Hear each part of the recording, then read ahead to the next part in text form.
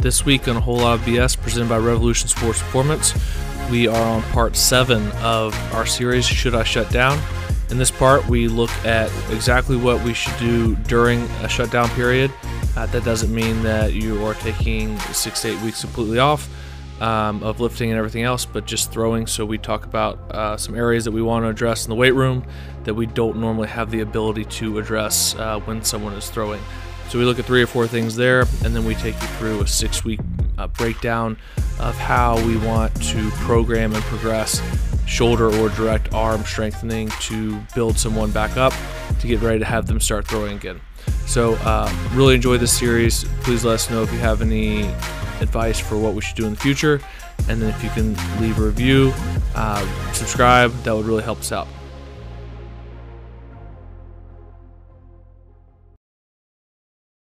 For our final episode of our Should I Shut Down series, we are on part 7.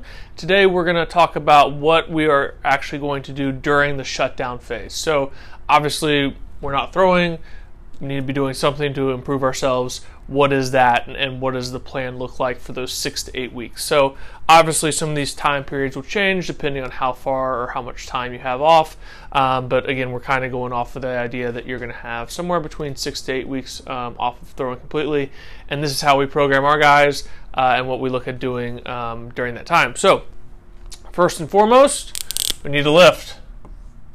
Something where if we're not taking this time to really build muscle mass, you're wasting a really good opportunity. There are very few times in the season, especially in Florida high school baseball, which is the majority of our clientele, which we can really get after in the weight room and really work on building muscle in as far as like hypertrophy phase and really increase the volume. And this is one of those time periods. So we want to take full advantage of that. Most of our guys, again, between 15, 18, 19 years old, guys that are still developing, guys that need to gain weight, need to gain muscle mass. So a few things. One, we don't have the strain of throwing on the body. So it's training economy that we can then put into more lifting. And 2, we have the time. It takes, somewhere probably around 30 minutes a day to go through your whole throwing routine, maybe an hour for a more extensive throwing day. And now we have that time to put back in the weight room if that's something that we choose to do.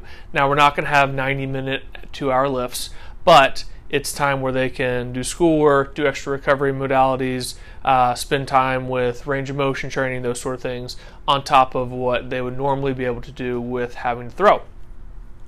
The other thing that we're going to look at would be to attack movement deficits and really dive in if there's a lack of range of motion somewhere, or we see something like thoracic rotation, which is really lacking, and we can be more aggressive in treating that.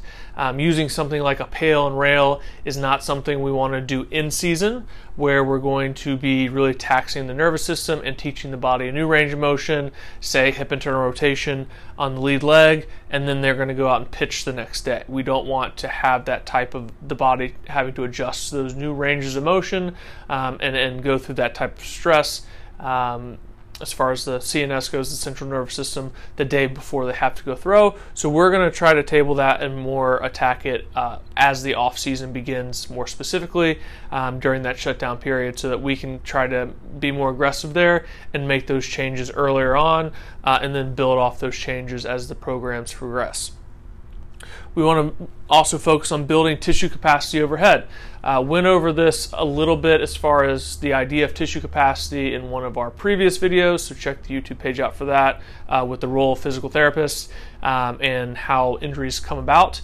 But in a general sense, when we look at tissue capacity, if the tissue capacity is less than the demand of the sport or the demand of the motion, then obviously over time it'll wear down, it'll break. So we want to build that tissue capacity overhead. Again, if we're throwing all the time and we're doing that overhead motion, that takes up most of our training economy with our shoulder, with our scapula and the movements there.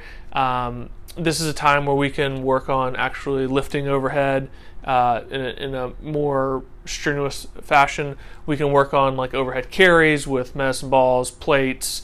We can work on hangs, just anything that we can do to build tissue capacity up above our head, and some of that may also be range of motion issues, lack of internal rotation, and or lack of external rotation wherever it is, or restoring in-range strength in those motions. So really want to work on obviously building as much capacity overhead during that time as possible. One thing that we're going to stay away from for the first part of the shutdown is overhead throw. So think like a med ball overhead throw, some type of like soccer motion throw. We're going to stay away from that, and we're going to stay away from shot put throws for the first 2 to 4 weeks. If we're taking a break from like aggressive overhead throwing, like we would with throwing a baseball, then we also want to limit some of these lighter, faster, more aggressive movements. So with the shot put, it's not overhead, but as we're doing extending the elbow, we're getting a very rapid elbow extension, which is similar to what we do when we throw a baseball. So just to kind of steer clear of this, it's 2 to 4 weeks a year. We can figure out something else to do during that time period besides a shot put throw, and really stay away from taking a break from that. Kyle Bodie pointed that out, or one of the guys from Driveline, about staying away from shot put throws because of the rapid elbow extension that you're going to have in those. And I think it's a really good point that we don't want to take away one way that we rapidly extend the elbow just to add in another way. So we stay away from those. You can see there 2 to 4 weeks. As we get down more into this dynamic section, we'll start adding some of those back in to work back towards overhead throwing and build it in the ramp-up period. So that takes us down to our 6 to 8 week breakdown of, this would be only a direct shoulder work when we're talking about this breakdown right here.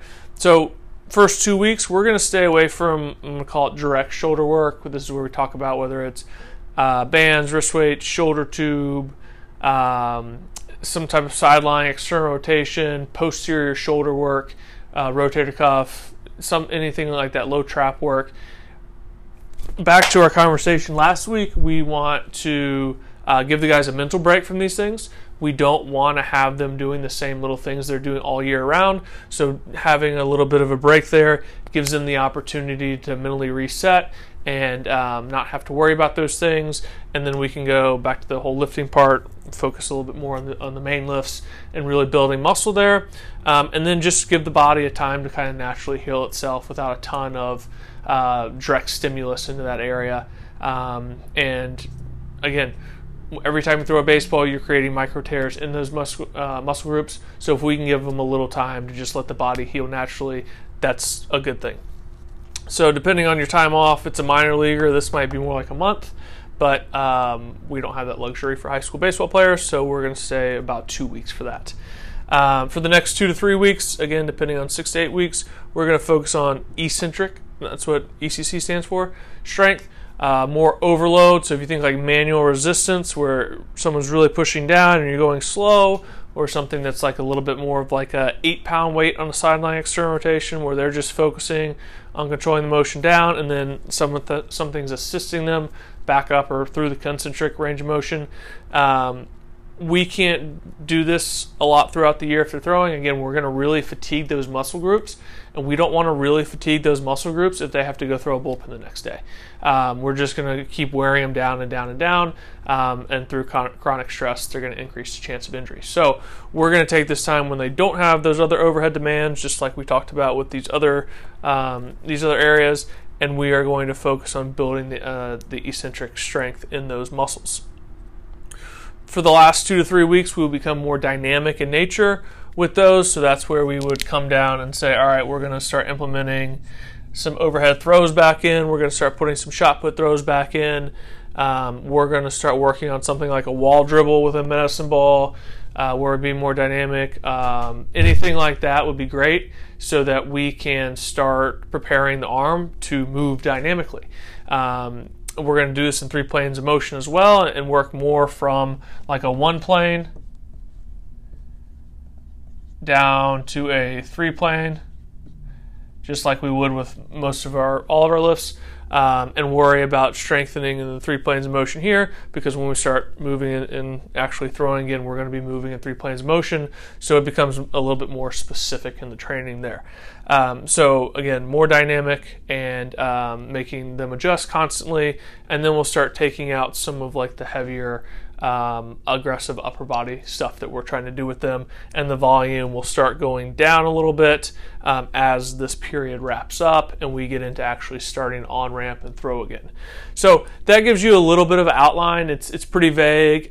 We could go into probably a ton more detail and spend a couple videos on each single week, but this gives you an idea about what you should look for and kind of how we want to progress, so you're getting a little bit of everything throughout those 8 weeks, and you're able to advance your strength and your, it's a little bit overplayed, but your baseball specific training for that time period.